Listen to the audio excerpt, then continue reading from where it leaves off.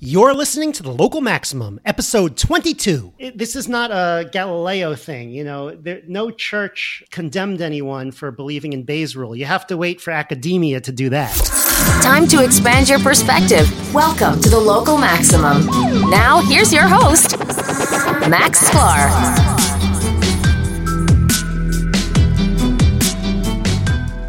Another week, another Local Maximum. That's it. You're stuck in another Local Maximum with me for the next hour, so that's great. Hopefully we get into a better Local Maximum next week, but you never know. But you will know that every week you'll get another Local Maximum. Do me a favor. Listen to the whole episode today. No, really, the whole thing. It's only an hour. That's all I ask, 1 hour, because we start off very cerebral today, a little egg-headed maybe, pensive, you might say, and then by the end, we're just completely off the wall. So it's great. I think that's the way these shows are meant to be. All right, now a little bit about what you're going to hear today. We're going to start by following up on my monologue from last week about beliefs and probability. There's a whole host of areas to discuss there, but certainly the question of whether we're born with innate beliefs or not, and also my taxonomy on how people deal with various questions in their lives. That leads us into an article about Thomas Bayes himself. This is a recent article written by David Papineau, who is a professor of philosophy at King's College London and at City University of New York. He's coming at it in a lot of similar directions that we are. I looked at some of his stuff. It looks great. Maybe this is not the only time you'll hear about David Papineau in this program, but this is my first hearing about them. And I read this article. I learned some of the things about Reverend Bayes and early Bayesian statistics that I actually didn't know. So we really enjoyed that, Aaron and I. And finally, are most of the scientific studies that you hear about wrong? Whoa, that would be crazy, like science and the truth being on opposite sides. Well, I hope not. Well, not science itself, of course, but I'm talking about, quote, studies that you read about. So yeah, maybe a lot of that is BS. So we discussed another article by Ivan Caron, writing for the French press agency. Maybe this is a translated article, but yeah, why are there so many stories floating around about what our diet should be and what lifestyle changes we should make? And then the next year, the next year, you just hear something completely different. So it drives you crazy. And, I really think we should talk about this because, this is not theoretical. We're actually changing our day-to-day behavior because of the kinds of things we hear on the news. So let's at least begin to figure out how to make sense of it all. So the overall theme of the show today is applying what we learned last time, Bayesian probability to the rescue. P-value hacking is where we get into trouble.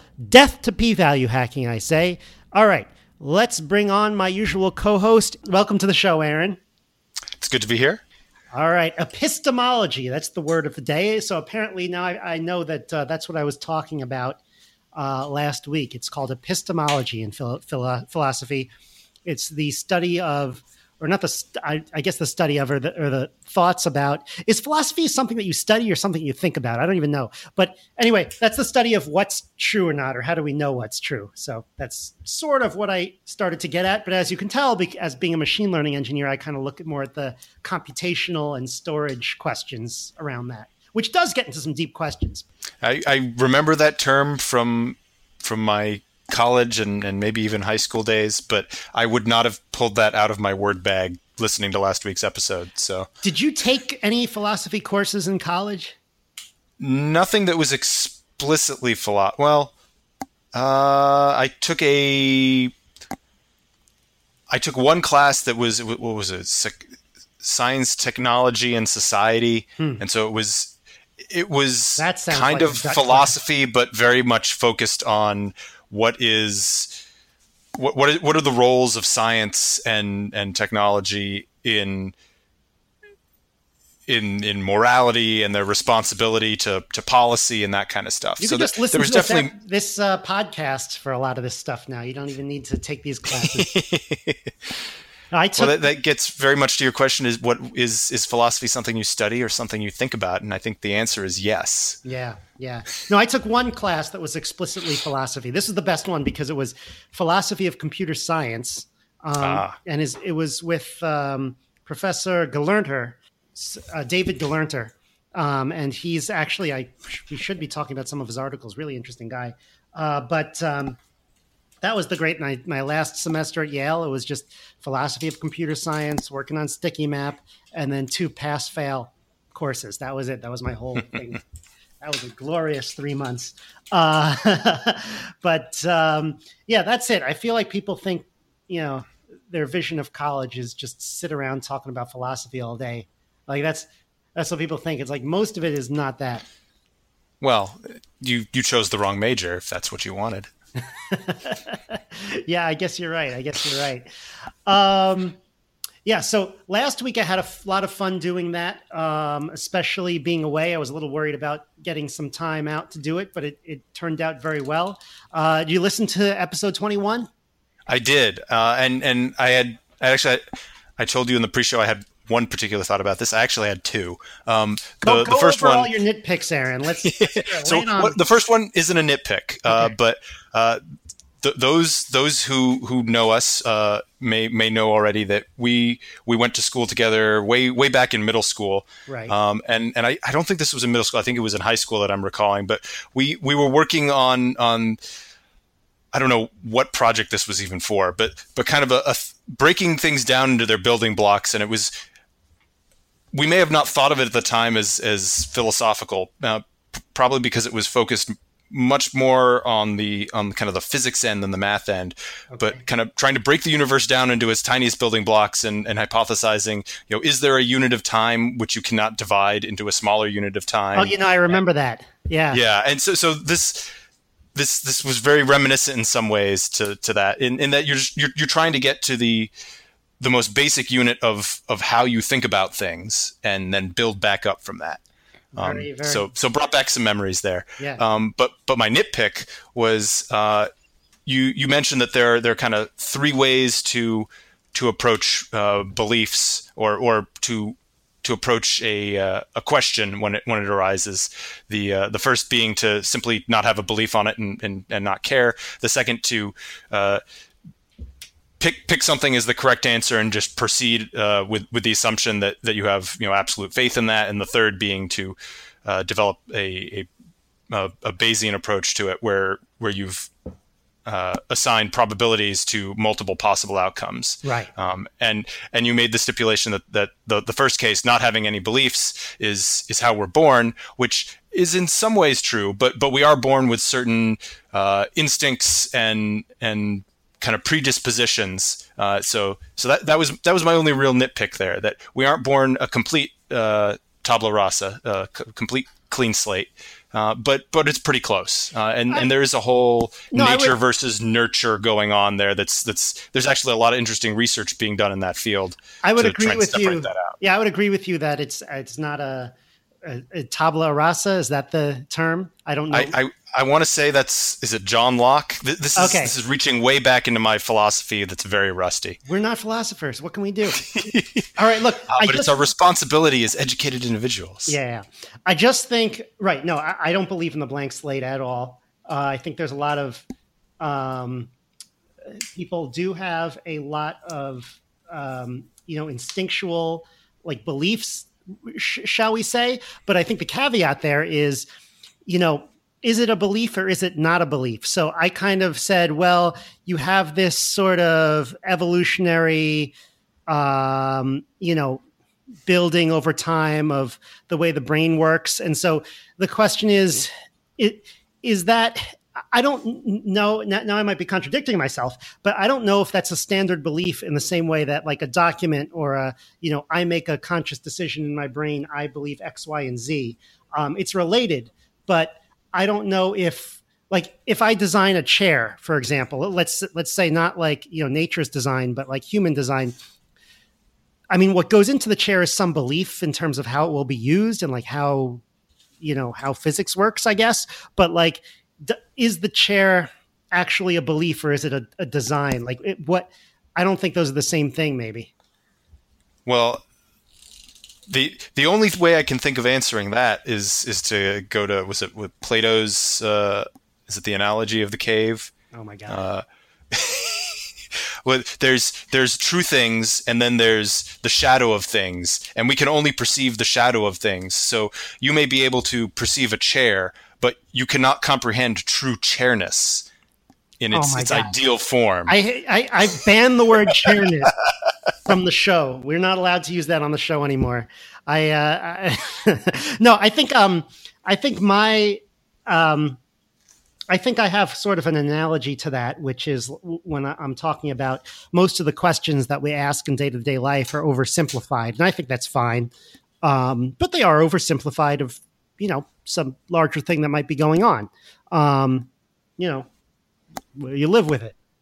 The other interesting thing, particularly if we're talking about kind of instinctual things or gut reactions versus logically deliberated beliefs, you can firmly believe something in that I have thought it through and arrived at this conclusion, but that could still be completely opposed to your gut reaction when put in certain situations. And what is actually your belief in that case? Is it what you've rationalized, or is it what you instinctively do? And can you overpower your instinctive reactions with your logical rationalizations? Can you kind of retrain yourself? And I don't think there's a hard answer one way or the other on that. Not only that, you see it all the time where people say they believe one thing, but then their actions show there's the whole unconscious biases, which particularly in the kind of the context of discrimination have been discussed a lot in the last decade or so. But it applies to any number of other areas of belief and thought that it's like, you may think you believe one thing, but your actions prove otherwise, and you're not even aware of it. Maybe you're sitting at work and someone's like, I think the world's coming to an end soon. And you're like, then why are you here? I don't think that's happened to me before, but so I don't want to talk about the actual statements, but there are not that someone says the world is going to end, but there are sometimes you shake your head and you're like, if you really believed that, you would be probably doing something very different than talking to me. Yeah, well, and I don't know if you used the term, but you definitely talked about cognitive dissonance in that episode. I didn't use the term, but yes. Yeah, and that's everywhere, and it gets a bad name, but it's difficult to have to carry any meaningful beliefs and not have some cognitive dissonance floating around there somewhere. Right, particularly if your beliefs are, a complex system like what our brain is, or anything that's more complicated. Yeah. Well, it applies in things as fundamental as the physics of the universe too. That until that grand unified theory comes up, there's cognitive dissonance between the ways we describe how nature operates. Yeah, and that ever elusive ultimate theory, not being discovered by our scientists as nearly as fast as they would like. But even if we do, I think there's still going to be. It's always 10 years away, right? Yeah, no, but even if you do have that unified theory, you still have in the universe information. Nobody has all the information that they need to make decisions, and so it's you're always dealing in a world of uncertainty, and you're always trying to deal in a complex array of information. And you're always trying to hold different ideas in your mind that might be contradictory. And sometimes you realize the two ideas are contradictory and you try to resolve it. And I think most of the time you don't realize it. And you have to search those out to try to be more consistent. Because I just got back from Savannah, Georgia, right? And so one of the things you could do in Savannah is you could see the bench at where Forrest Gump was telling all his stories. Actually, the bench is not there anymore. Someone kept stealing the bench. They had to take the bench away and put it in the museum. But you could still see the intersection. And so I rewatched that movie. And I realized one of the interesting things about the movie that makes it entertaining is he describes the scenes that are going on, but oftentimes we as the audience know what's really going on. And he doesn't quite know. And I feel like the reason that connects with people is that kind of describes a lot of situations in life where even if you're not Forrest Gump, even if you're the smartest person in the world, you still don't exactly know everything that's going on. So a lot of things that happen to you in life are, as I've said, the world is a super intelligence of sorts that you can't always make full sense of. Yeah, the audience has the benefit of hindsight being 20/20 and all that. Yeah, or just but nobody in the moment really has that sense of perspective. Right. Okay, so cool. I think that's enough on that. Anything else you'd like to add before we move on to a cool Bayesian article that we found? No, I think that makes sense to move on to that, since that was kind of where you landed with last week's episode. That this is an important piece of how we perceive the world around us. All right. So let me just read this article, because this came out very recently, or June 28th. So that was just as I was coming out with the last episode, just as I was writing. And this is, what is this, a Times literary supplement? What is this source? It's from the UK, right? Yeah. I think it's somewhat like the New York Times review of books, or book review, or whatever that Gotcha. Segment is. I'm not familiar with it myself, but that's the mental bin I've placed it in. Before I read the first few paragraphs, I want to point out, I read the article, and I noticed one, they were talking about real coins and biased coins. And it says, in reality, you won't meet a head biased coin in a month of Sundays. And I was like, a month of Sundays? That's another term that I've never heard before. And I don't know. So that means in a very long time, apparently. And I don't know if that's a British thing only, but I had never heard that before. It's not something you hear too common in the US, so I wouldn't be surprised if it's a Britishism. All right. So let me just read the first two paragraphs and we can discuss. There's a lot of interesting stuff in this article. I actually recommend people to, we'll put it in the show notes page, and I would recommend it to be something that you could read all the way through. This is, we are living in a new Bayesian age. Applications of Bayesian probability are taking over our lives. Doctors, lawyers, engineers, and financiers use computerized Bayesian networks to aid their decision-making. Psychologists and neuroscientists explore the Bayesian workings of our brains. Statisticians increasingly rely on Bayesian logic. Even our email spam filters work on Bayesian principles. It was not always thus.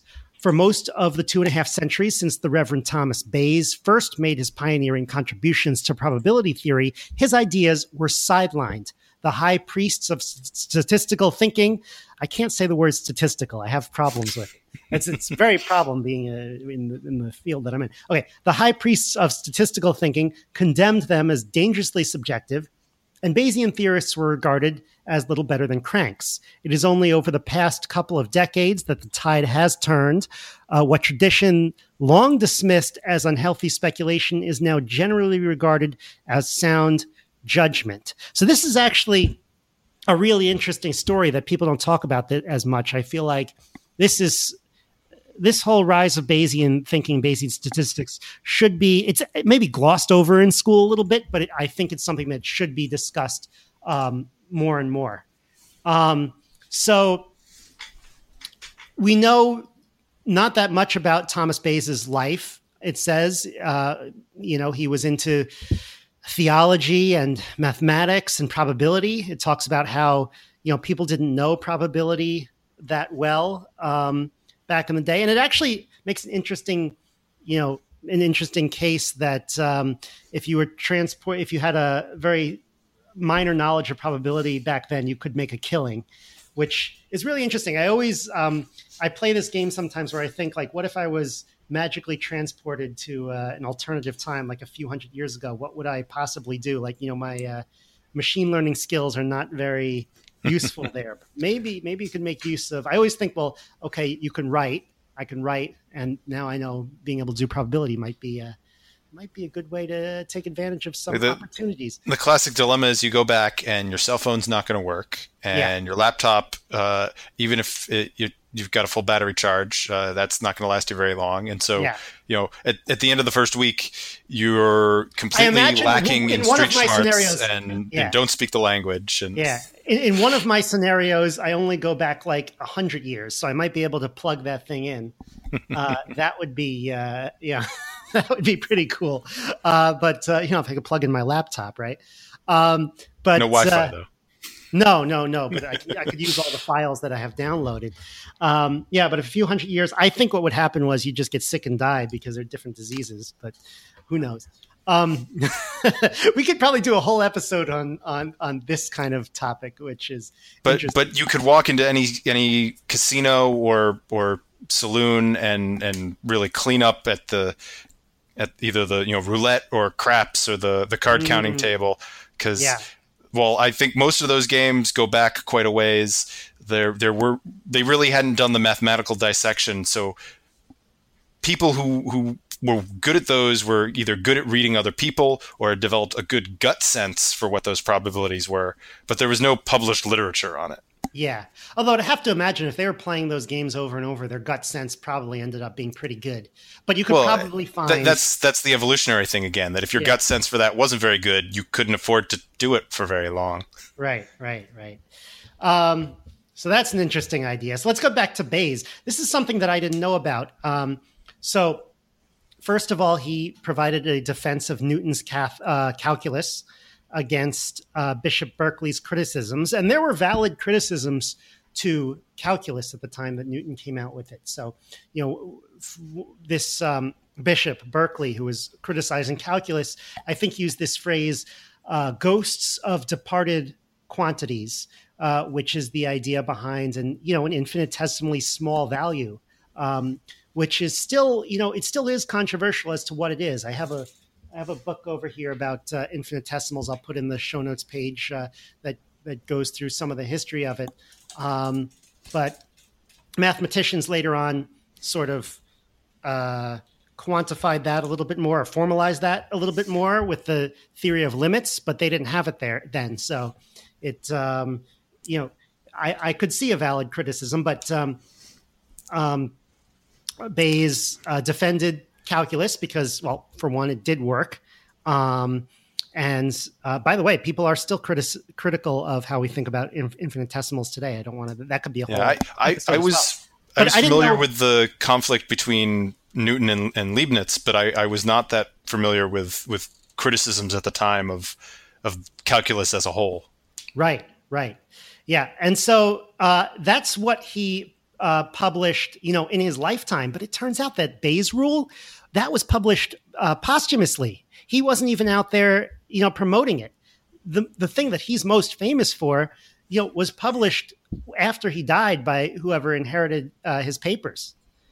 So that's very interesting. I don't think the article made it clear, but speculating on very little information here, do you think that's because simply he hadn't finished the work on it that he was planning to do, or was he holding off on publishing it because he felt that it was too controversial at the time, or as a man of religion that it would pull away too much from his other life's work to get involved in that while he was still alive? I don't know. That is an interesting.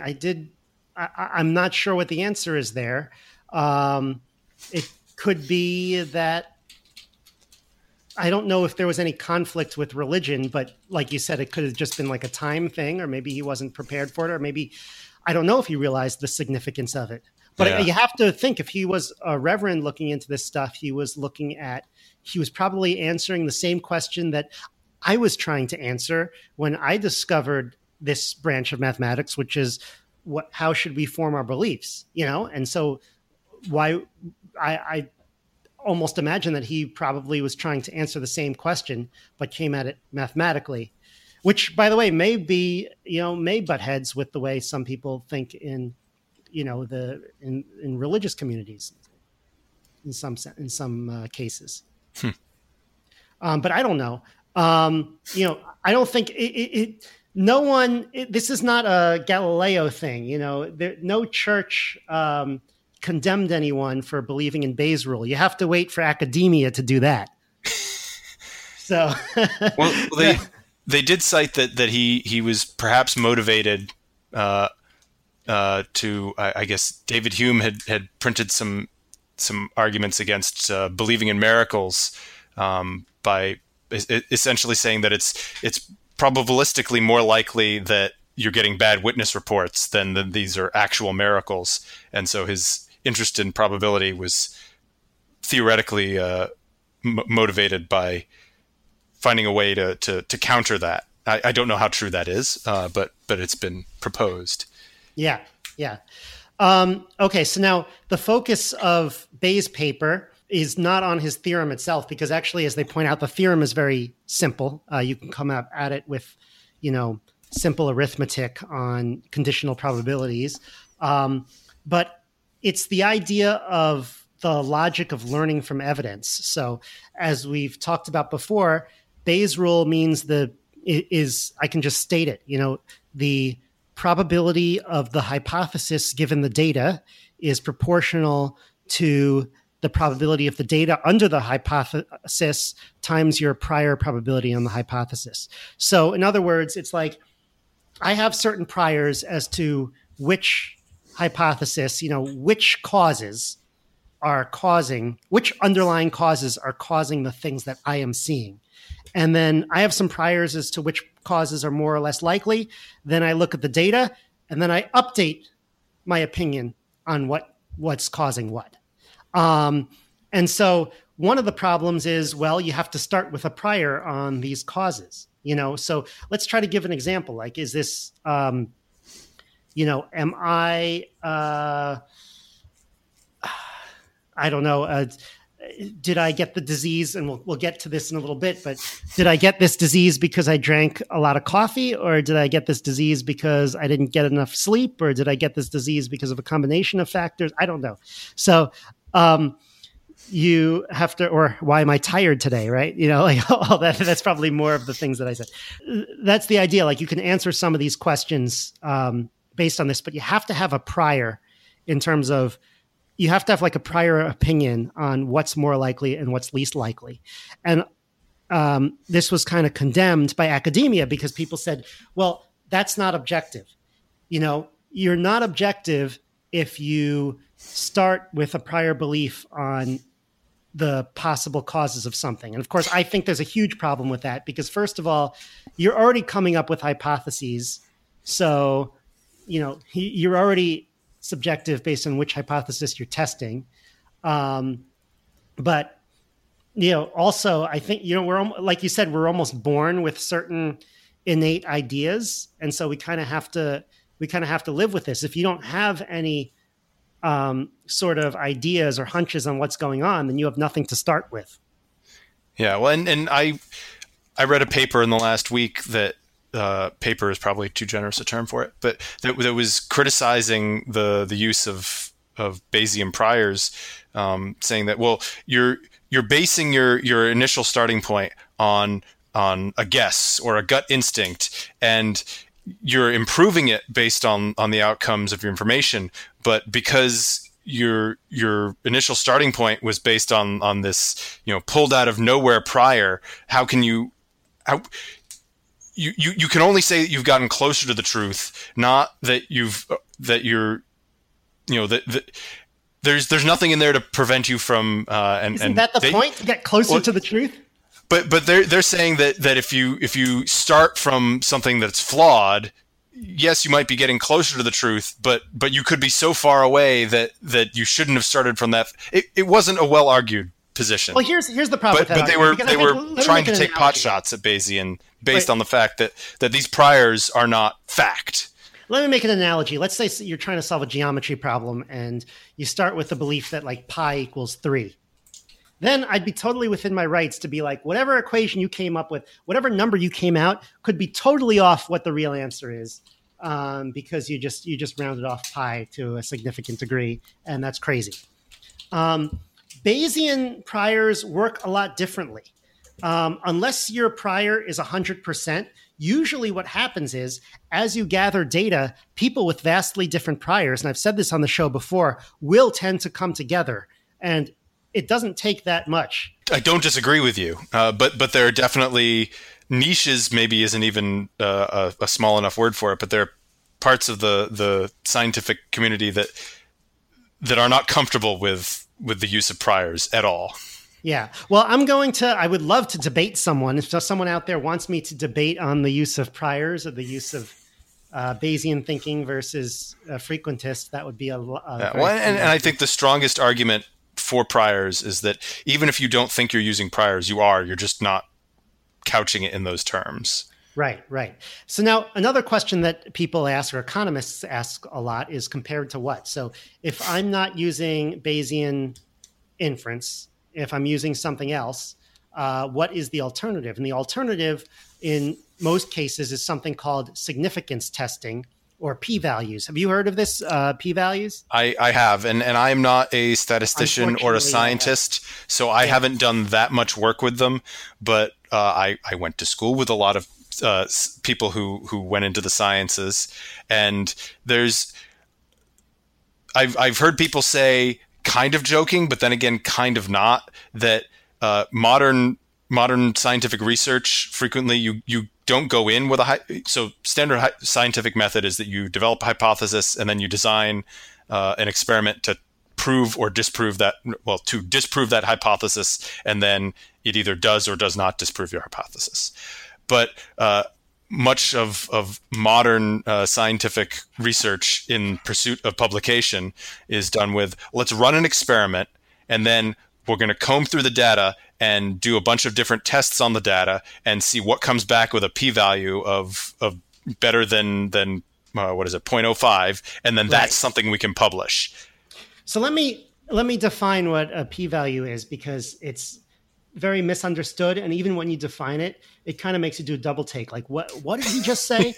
Because it's saying, what is the probability that, let's say you did an experiment. Suppose that and usually when you do an experiment, you have an experimental group and you have a control group, right? Your control group doesn't receive the treatment. Let's say you're testing a new drug, right? Yep. The control group doesn't receive the treatment, and the exposed group does, right? And you do it on both groups, and then you get a difference. You look at the people who got the treatment, and it's like, oh, they're cured more often than the control group is. Now, if you have enough people in both groups, then you're very rarely going to get both groups having the same number of people who are cured, right?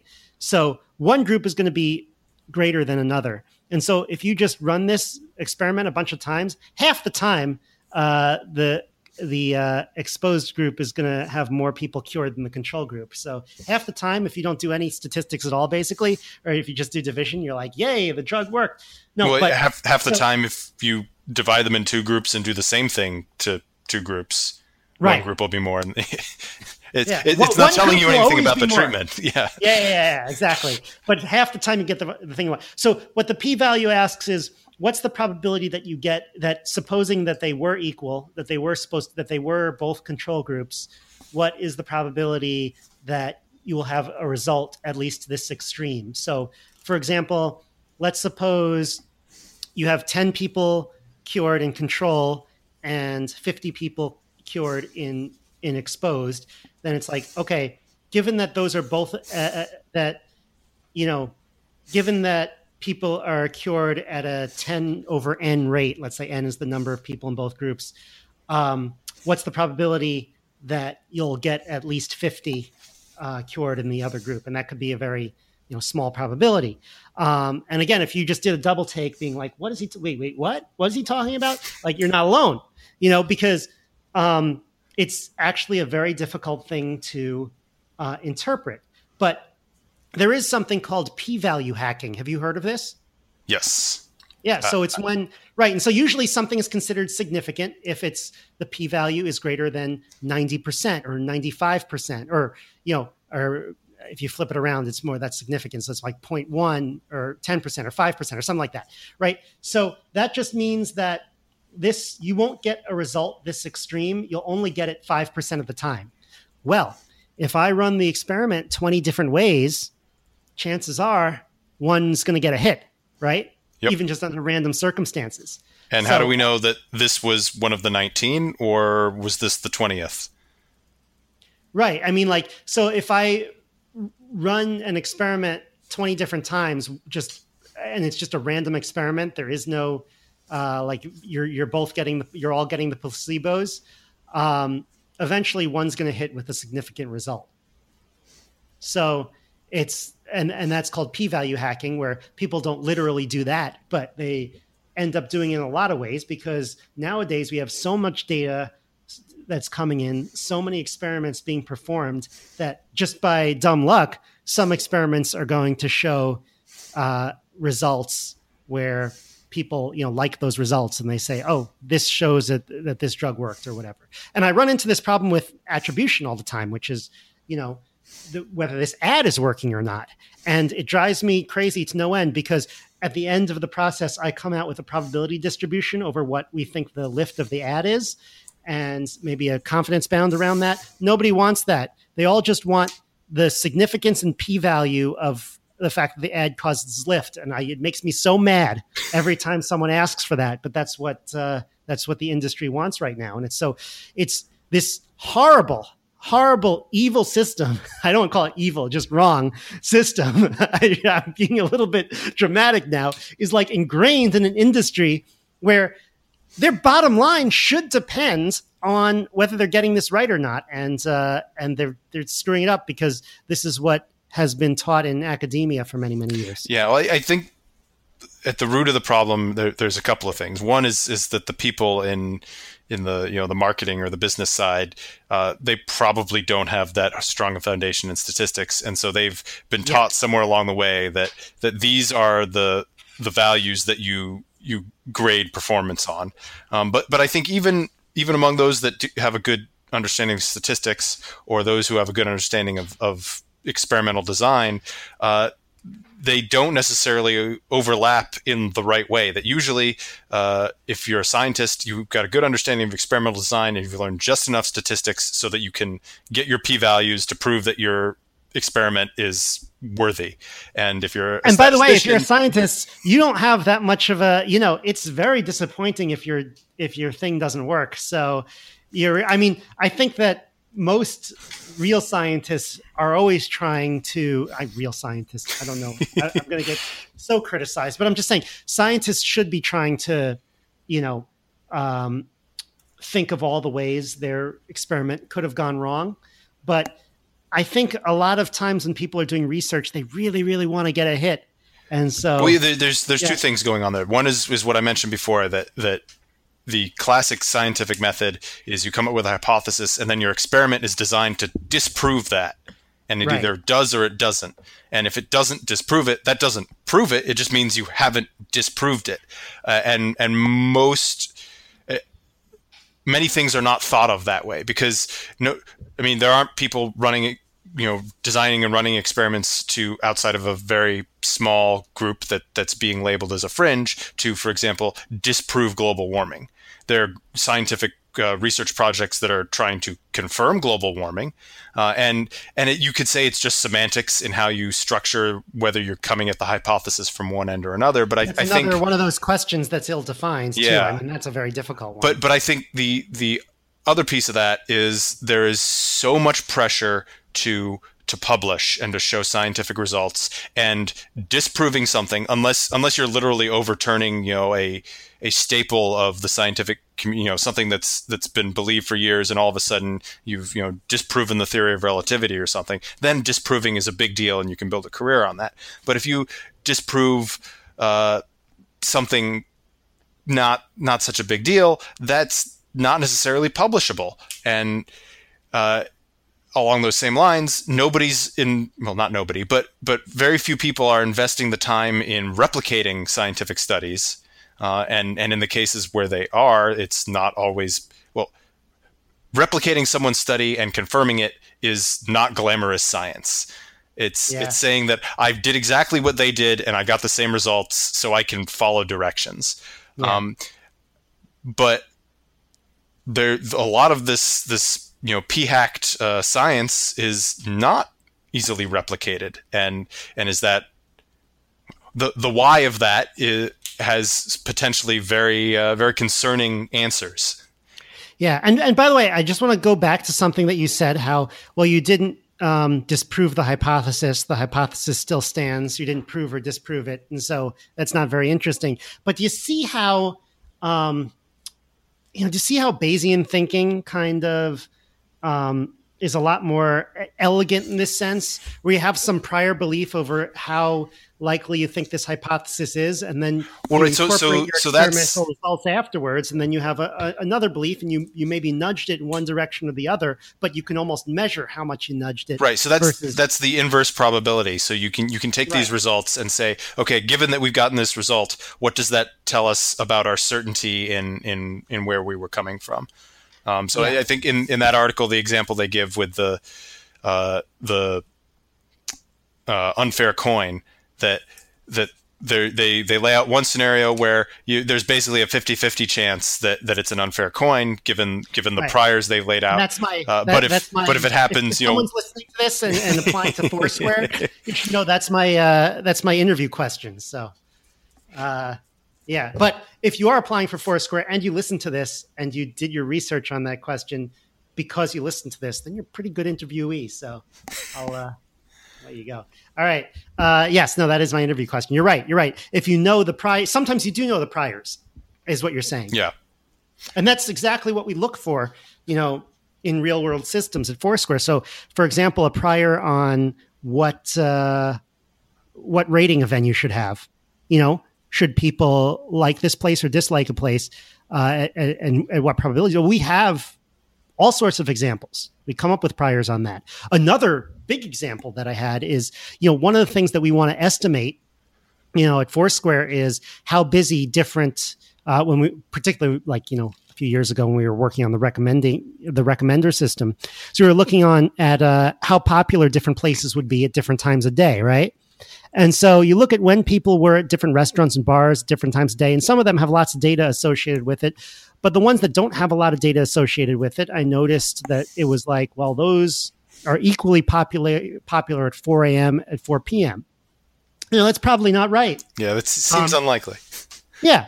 So we incorporated priors into that, and we ended up with a much more rational result. So sometimes you actually do have priors that you can pull from.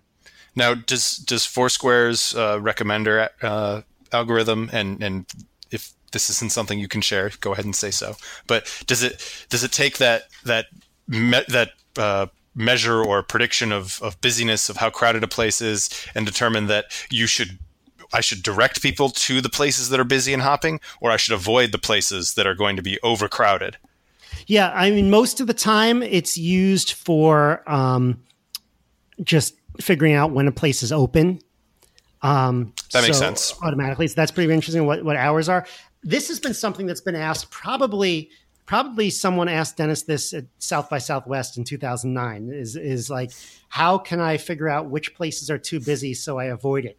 And people have tried to build, hack projects on that a lot, but it never seems to be as popular as you think it's going to be. Yeah, well, it seems less critical in that case than it is in traffic routing, which right. I'm sure that Waze and Google Maps and is Apple Maps even still a thing? That they're working on ways to optimize for that. Yeah. All right. So we talked a little bit about how p-hacking and as an inevitable result of statistical orthodoxy has been to fill the science journals with bogus results. And according to this article again, and there was another article that we found about most scientific studies being wrong. I just want to jump ahead to the end of this article where it says, an informed guess is better than sticking your head in the sand. And in any case, initial misjudgments will tend to be rectified as the data comes in. So that's essentially what I've been saying. All right, so let's finish up by talking about this very recent article as well, and talks about beware those scientists. And this just came out July 5th, but all this stuff has been talked about many, many times over. But it's cool to see people are still writing about it now. It's very relevant. Beware those scientific studies. Most are wrong. Researchers warn. I always find these funny, these headlines where it's like scientific study says that scientific study is wrong. It's kind of like, well, it's one of those contradictions in terms, right? It's turtles all the way down. Right. So it's like, but then that scientific study could be wrong. In which case most scientific studies are right. But then if most scientific studies are right, then that scientific study that said that they were wrong will also be right. I always take great pause when reading a study or a scientific study that did no research of their own or ran no experiments of their own, that is simply aggregating other studies. Because I'm unlikely to do the homework to go evaluate the validity of all of the component studies. They should have done that, but I don't trust them. Yeah, well, I also want to refer people to one of the episodes that we've done not too recently, but the one on data stories. Which one was that? That was, let me pull it up. Poke, Chipotle, and Green Needle. That was episode 15 with Sarah Spagnolo, right? And I talked about how we took all of these data studies and turned them into news articles. Well, a lot of companies, a lot of groups are taking data and turn them into news articles. That's a big thing that people do. And so you realize that not all of these are going to be the most accurate. I mean, I always try to give the most accurate things to the marketing team, but you never know how it's going to work out. I'm sure there's a lot of things that get by where it's like, this is a cool story and no one's going to check our homework. So we should just put it out there, right? Because it's going to get us views. That's the point. To harken back to some stuff you talked about last week, not all facts are necessarily created equal. Yeah. Okay, so let me start with this article. Just read the beginning. A few years ago, 2 researchers took the 50 most used ingredients in a cookbook to study how many had been linked with a cancer risk or benefit based on a variety of studies published in scientific journals. The result, 40 out of 50, including salt, flour, parsley, and sugar, all had links to cancer. Is everything we eat associated with cancer? The researchers wondered in a 2013 article based on their findings. Their investigation touched on a known but persistent problem in the research world. Too few studies have large enough samples to support generalized conclusions.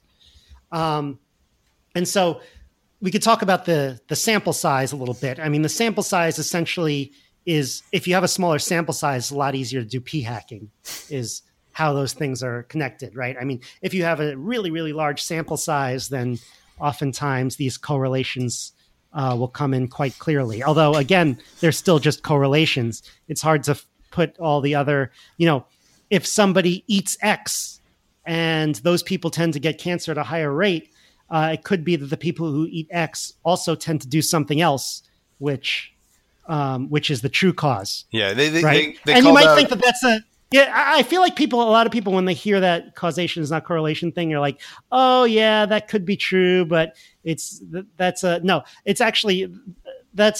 almost all the things you look at are correlations and not causations, as it happens. Even things where you think they're causations, you look into them a little further, and it turns out that the story isn't as clear as you thought they were. Yeah, they indicated that there are kind of 2 major weaknesses beyond the whole p-hacking thing in scientific studies. One is if the participants are not randomly selected, then you're introducing some inherent bias there. And the other is if the sample size is too small, then it becomes very hard to have meaningful results. And these are both things that I struggle with on attribution, where people want to draw conclusions from data sizes that are too small. They want to draw too many conclusions for results that aren't significant or just barely beat the border. And I'm very worried about that. But happens all the time because people want their results. And people want their news stories, right? So there's one issue here about the Mediterranean diet. A famous 2013 study on the benefits of the Mediterranean diet against heart disease had to be retracted in June by the most prestigious of medical journals, the New England Journal of Medicine, because not all participants were randomly recruited. The results have been revised downward. I didn't know that. Is the Mediterranean diet still healthy, or is it just it's the link to heart disease? I think it's likely still healthy. And there may be benefits in terms of heart disease, but I think they aren't nearly as dramatic as they originally stated. So this whole section of the article says coffee and red wine. People say those things are good. Are they still good? Well, so the one that came out this week was about coffee, and not only did it say coffee is good for you, and I will caveat. So this is a study out of the UK, and they passed at least one of those hurdles in that they apparently had over 500,000 participants. Right. Now, when they break that up into age groups and different cohorts, I don't know how many they have in each group. But there's anymore. So many differences in demographics and all sorts of things from between coffee drinkers and non-coffee drinkers. The interesting thing there is not only did they say that coffee is good for you and it reduced what they referred to as all-cause mortality, but that those who drank 8 cups of coffee per day had fewer deaths than those that drank 2. And I'm sure they tried to control for as many variables as they possibly could. I would imagine so. Yeah. And I have not read the through link to the what is it? But is it the because JAMA Internal Medicine article that was published on July 2nd. But I mean, there could be causes of it other than the actual ingredients of the coffee. It could because you sit down and relax at the beginning of the day. Well, there could be other things to which this is correlated. I did hear mention when I heard this story being reported on the news that it was not due to the caffeine. They stipulated that it. So decaf worked just as well? Decaf was. I don't know if it was just as effective, but it was still effective. So presumably there's some other effect in play there, and it could be something kind of environmental is not the right word, but the act of taking the time and the ritual as opposed to the actual contents of your cup. I don't know if they compared how heavy tea drinkers fared compared to coffee drinkers. Right. It is I bet everybody, like 90% of the people who are listening to this are writing down, okay, coffee is good for you. I'm going to talk about that. We just said all this stuff is bogus, but everybody, even I'm doing it, I'm like, and it wasn't that long that I believe California declared coffee a carcinogen. But everything causes cancer in California. Yeah. What about, those smoking studies about smoking being linked to cancer? I've heard that those are pretty airtight, but now I'm not so sure. Should we revisit those? What do you think about that? I hesitate to cast doubt there, just because of the social cost of taking such a stance. It has nothing to do with what I believe. It's just the social cost of taking the side. I don't like smoking. I don't like cigarettes. I don't like being around cigarettes. But if I were to actually approach this like logically and try to come up with the truth, I don't know what the answer is. I haven't actually looked at these studies myself. All I know is that there are very high social costs, as you said, to say that smoking doesn't cause cancer. Yeah, I think there are a couple of big problems there. One being that a large portion of the literature is coming from not impartial sources on both sides. And so you've got to either pull out what's valid from those studies or completely discount those. I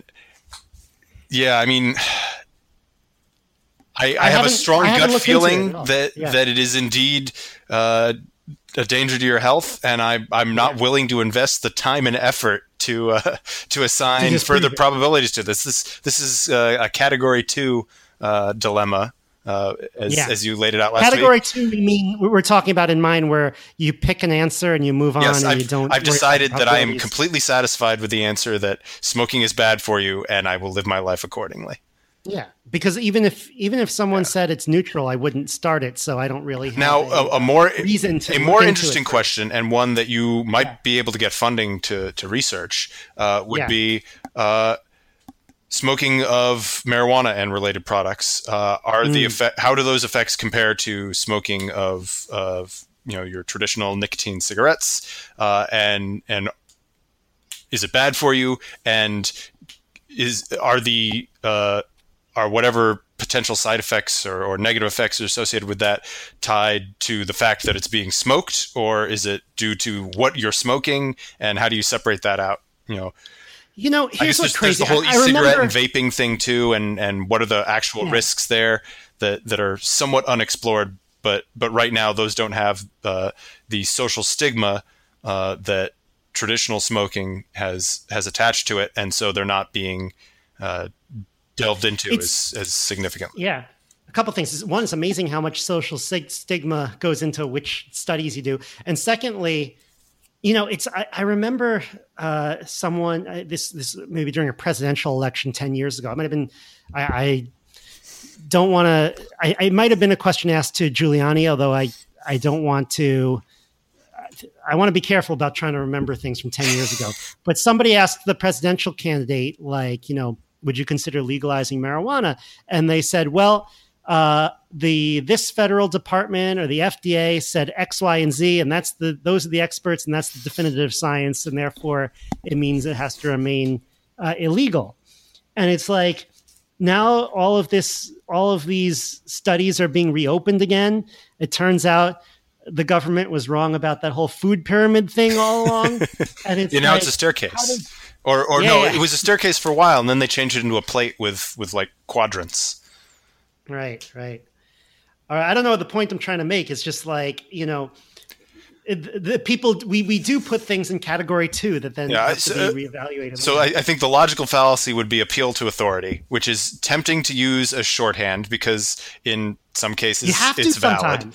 But yeah, you can't check into everything yourself.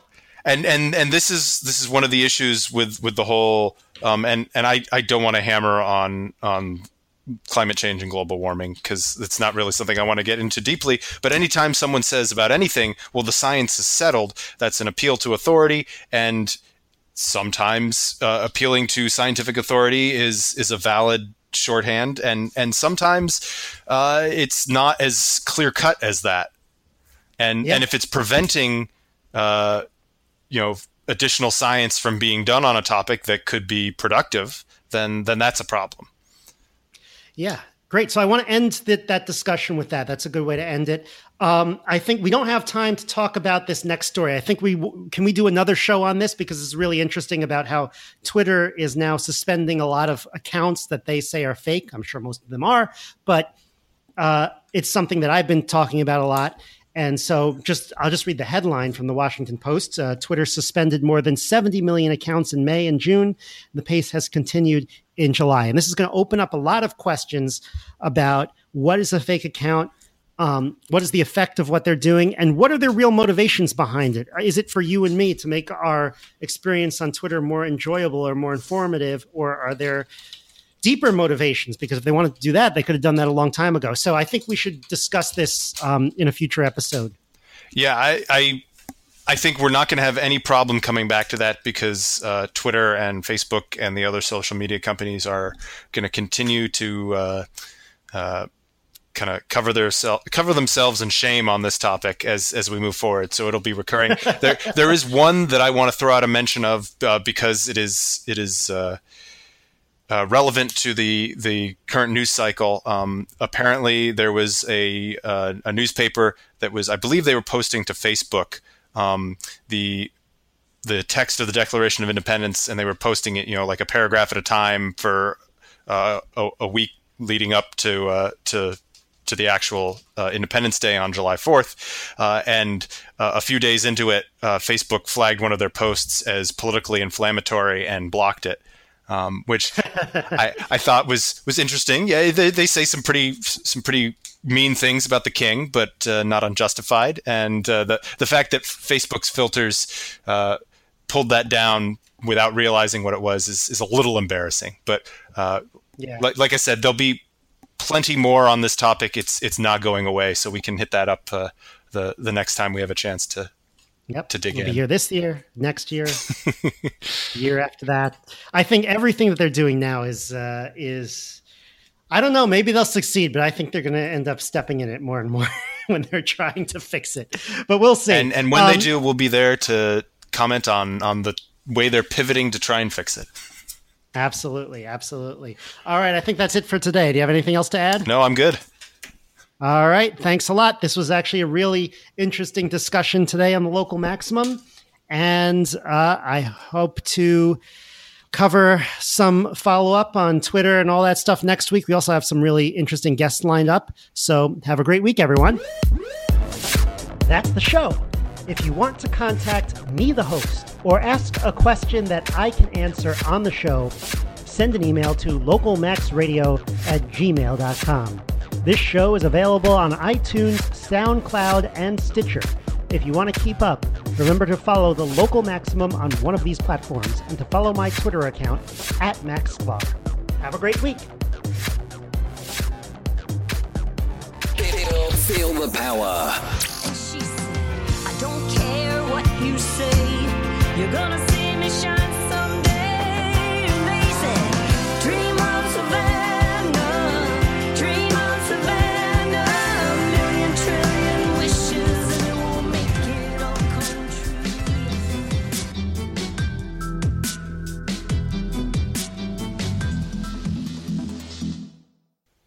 Recording is now in progress. Let's do a mic check. Okay, I've got a post 4th of July patriotic quote here. Maybe patriotic's maybe the wrong word, but here we go. Okay. If you love wealth better than liberty, the tranquility of servitude better than the animating contest of freedom, go home from us in peace. We ask not your counsel or arms. Crouch down and lick the hands which feed you. May your chains set lightly upon you, and may your posterity forget that ye were our countrymen. Wait, so is that like pro-liberty or anti-liberty? I can't even tell. That is Sam Adams basically saying that if you're more interested in making money and taking the king's shilling, get in my house. Okay. Sounds good. I'm watching that show, John Adams, on HBO. I'm rewatching it. It's like 10 years old. Very good. Sam Adams. I remember it being quite good, but I only made it through like the first half. I should go back. Well, Sam Adams is only in the first episode. Yeah, but he's. Are you watching this through a streaming service? Yeah, Amazon Prime. Okay, I wasn't going to give free advertising unless you were okay with that. Yeah, no. I mean, it's HBO too, so if you have HBO Go or HBO Now or whatever, you can do it. But I think like there's like a British guy being tarred and feathered in the first episode, and Sam Adams is like, "Yeah, right on," and like John Adams is like, "You can't do this. This is barbarism," something like that.